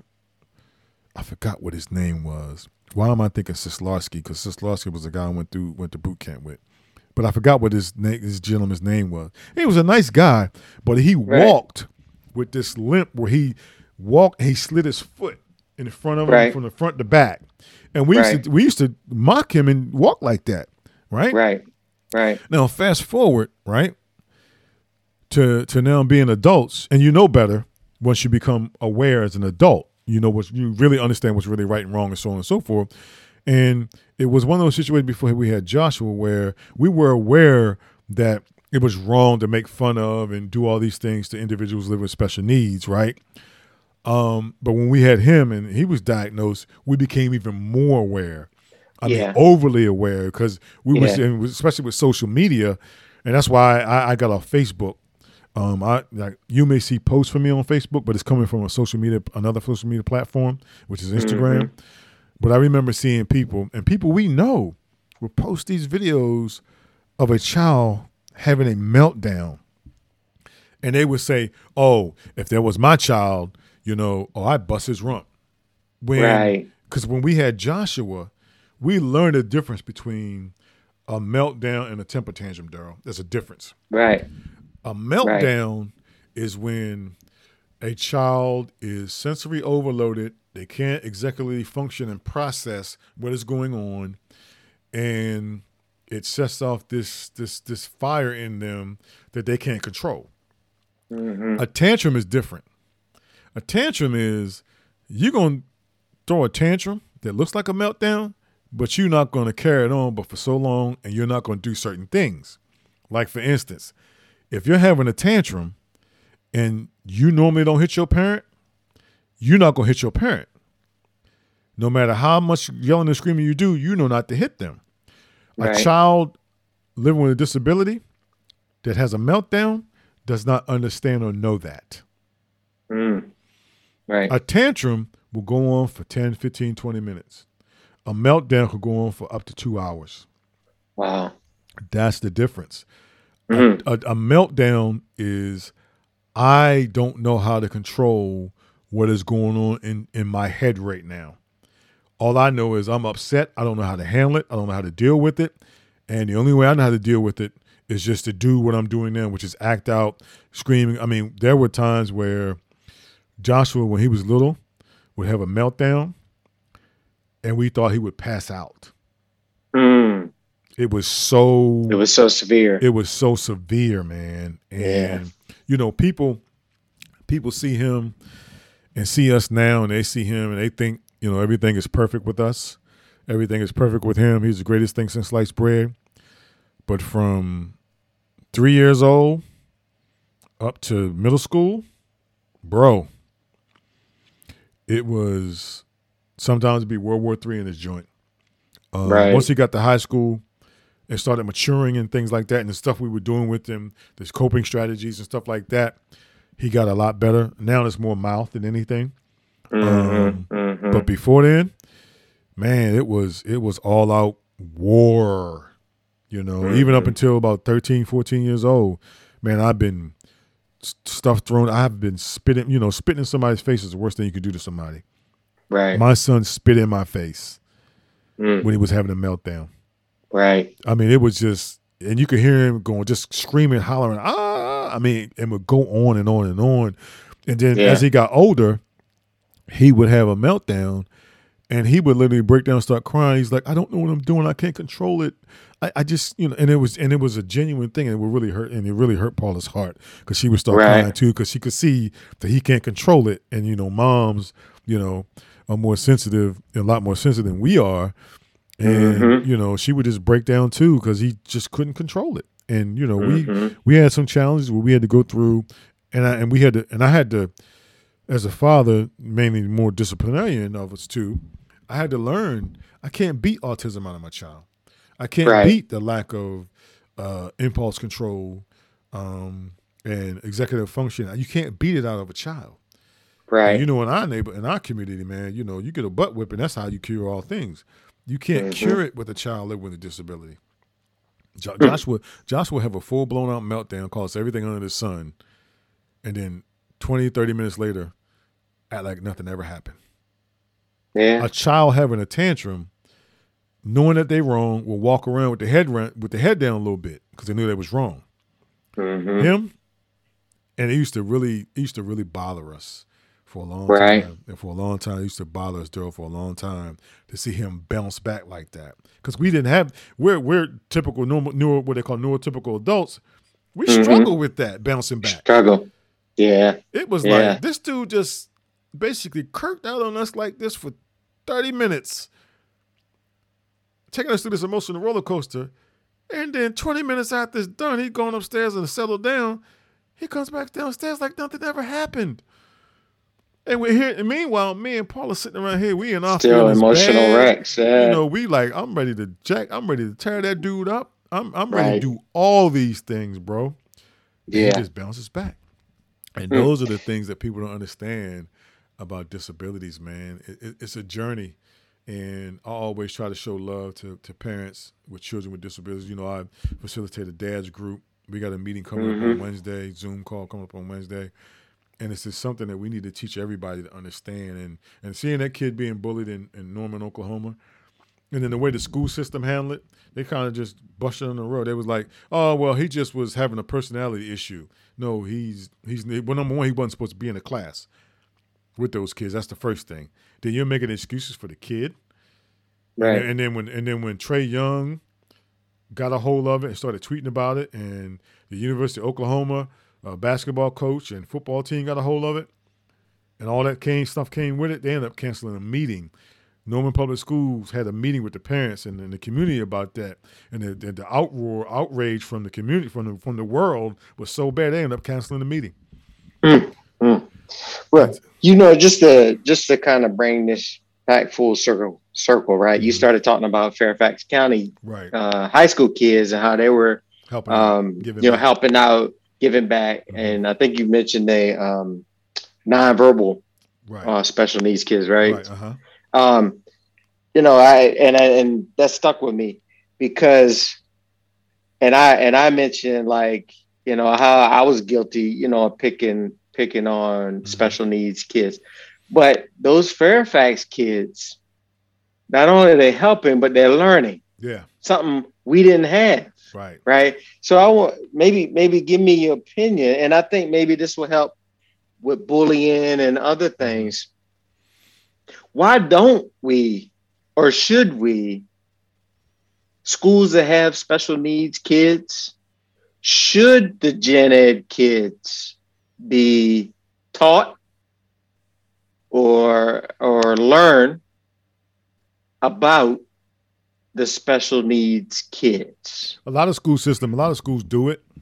A lot of schools implement programs like that, and because of inclusion, a lot of our special needs students that have IEPs and 504s are included in classes. Not all the classes with the gen ed students, but some of the classes throughout the day they get gen ed instruction.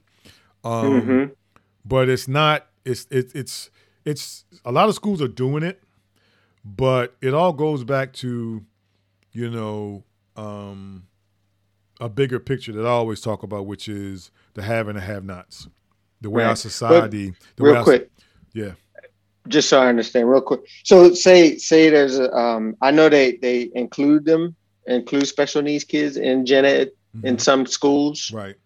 But if I have a special needs kids in the same class with me, do I learn or know or have a right to know, or am I educated on the special needs of that kid?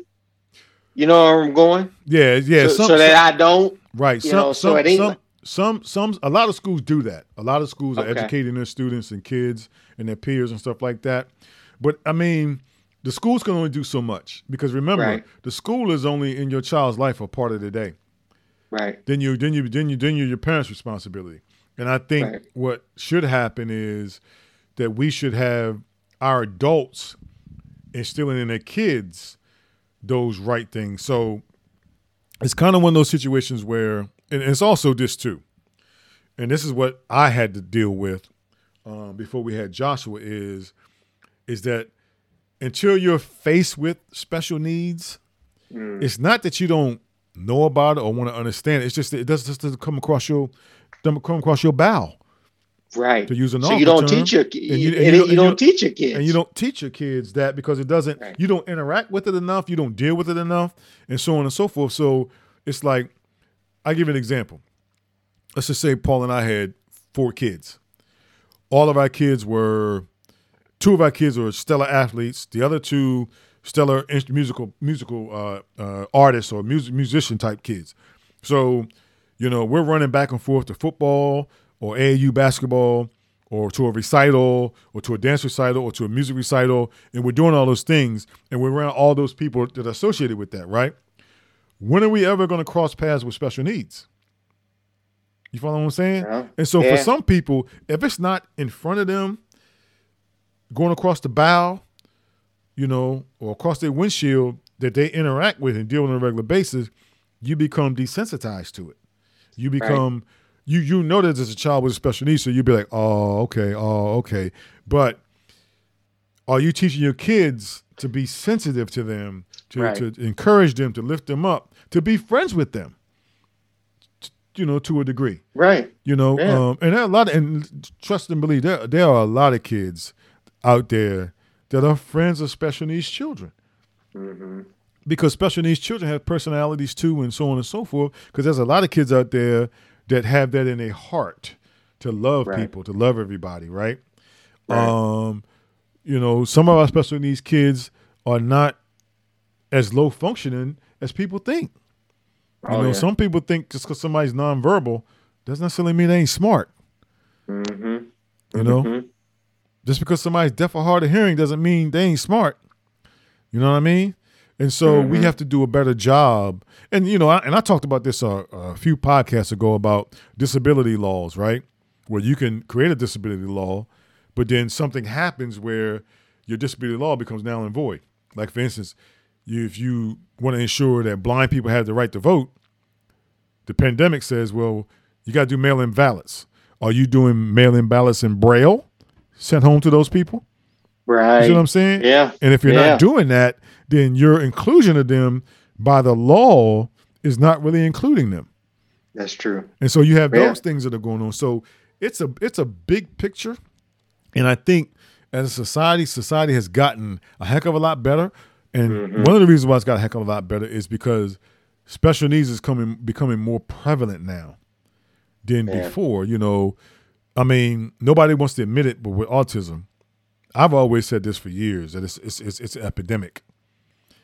To go from 1 in 5,000 from back in 1980 to now down to 1 in less than 100. Now, I think they just came out of the numbers to 1 in 44 now. That's over a 30-year, 35-year period. That's an epidemic. But nobody wants to admit that because, and there's a lot of stuff with that, vaccines, people, talk about the MMR vaccine being the culprit and just the environmental stuff, the foods that we eat, things of that nature.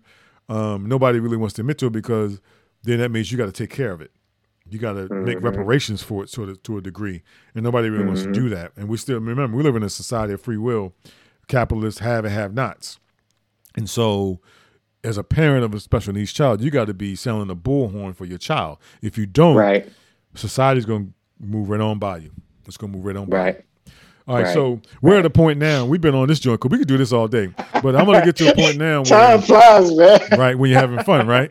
So we're going to go ahead and wrap this up. But I always like to do on the My Thing Is This podcast. I'm your host, Troy Sampson, special guest Darryl Wilson today. I always like to do shout outs at the end of my podcast. And I got 3 shout outs that I want to do.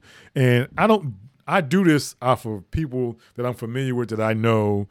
I don't, really shout out people that are already out there, celebrities and stuff like that. I like to shout out the little guys like me, right? And so my first shout out, which you gave me a shout out, I asked you for who you want to shout out, and you said you talked about another Groove City, Cambridge, Maryland native, another graduate came to South Dorchester High School who's actually living down in the Georgia, Atlanta metropolitan area, and that's Jermaine Johnson, who is a personal trainer. He has his own business called Body Etch Training Center, Body Etch Fitness, and his website is www.bodyetchtrainingcenter.com.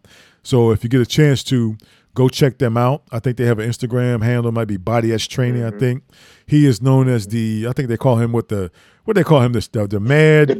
beast mode chef. The beast mode chef, right?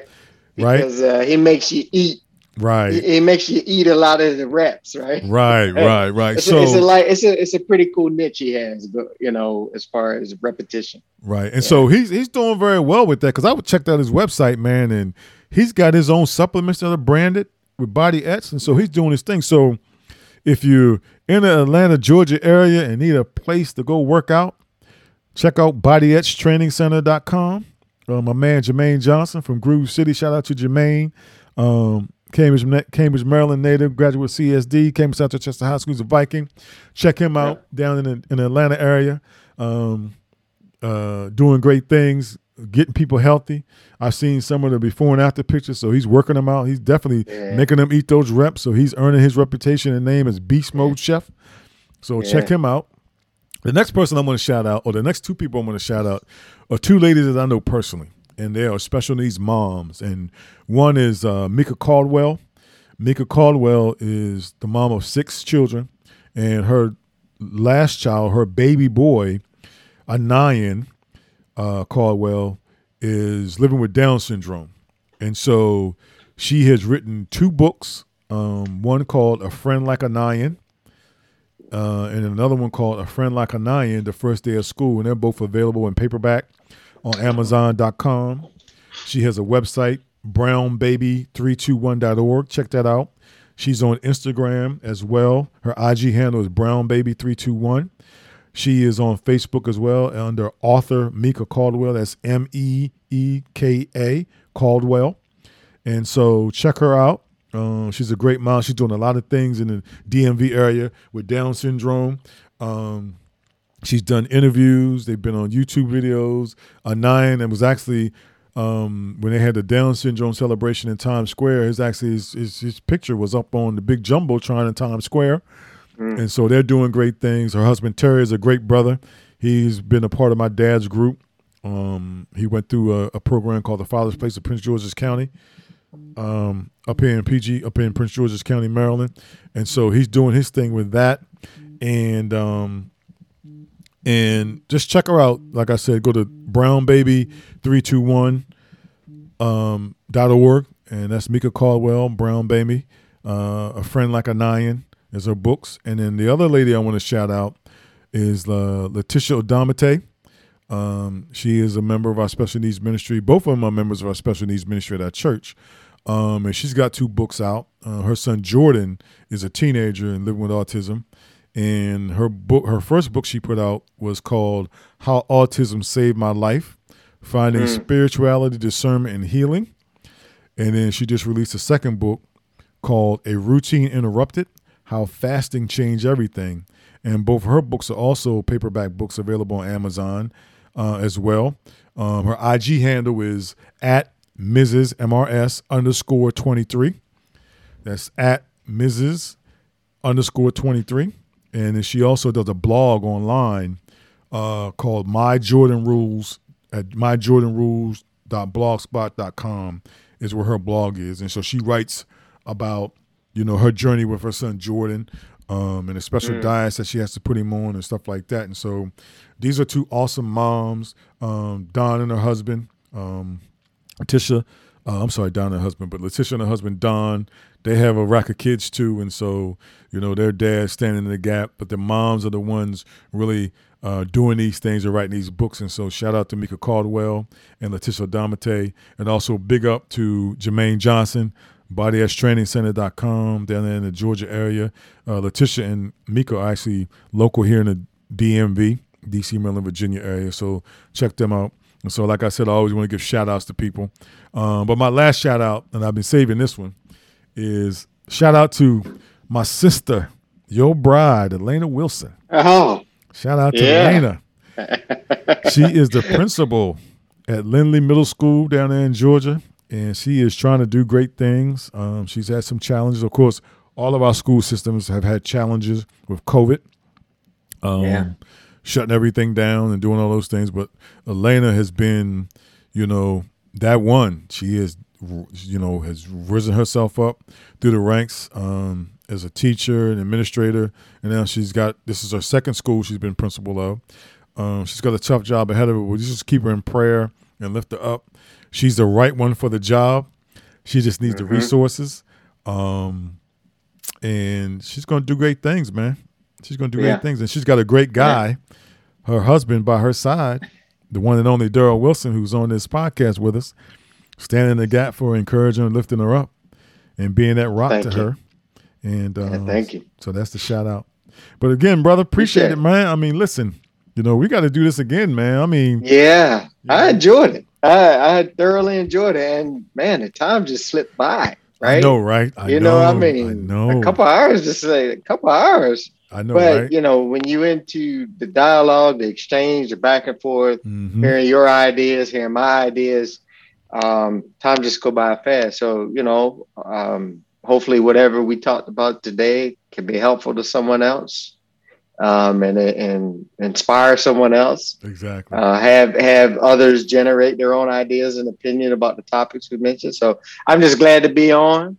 Thank you for having me on. And I hope we can do it soon again. You might even inspire me to start one, but it's going to be a while. hey, listen, man. I mean, these podcasts, man, I thought it was something, first of all, thank you very much for being on. I mean, it's been a blessing to hear your insights, to hear your wisdom, hear your perspective. Thank you for that. Thank you for being on and being available, man. These podcasts, man, once you figure out how to put one together and all the technical stuff around it, it's just having a conversation. My very first one I Yep. did, I was nervous. I was crazy. I was messing up. I had to do multiple retakes. And after like the first few, I've settled down now, man. The nervousness is gone. And it's just because you realize it's just having a conversation. It is. You want to have a Yep. format too. And I try to Right. put together a format and segue into stuff. But it's just having a conversation, Right. Yep. It's public speaking behind a microphone, except for you don't have a crowd sitting out there watching you. But it's just no different from that. It's just having a conversation, sharing your opinion, chopping it up. If you have guests on, just chopping up with the guests.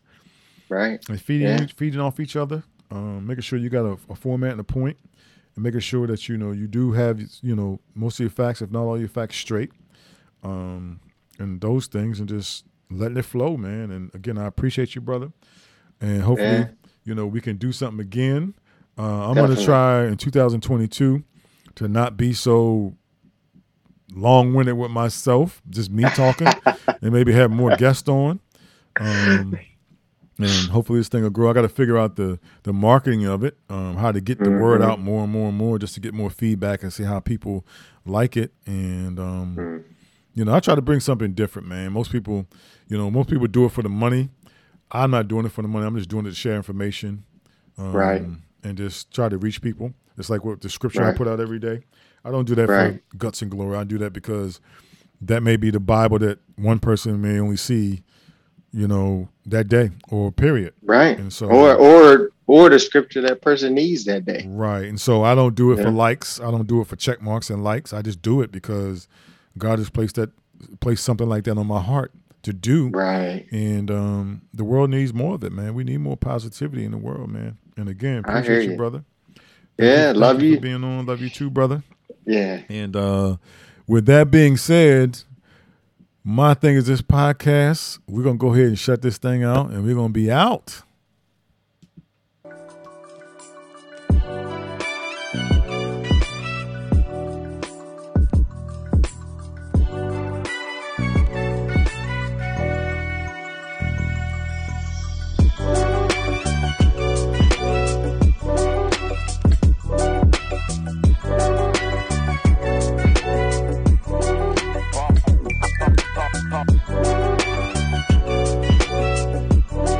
I'm going to remix this thing. Watch this. Thank you very much for tuning in this week. Be sure to tune in next week. Hit the like and subscribe buttons. And then remember, the next time somebody says something suspect or tell them my thing is this, because your opinion matters. I'm your host, Troy Sampson. Have a blessed week, and we are out.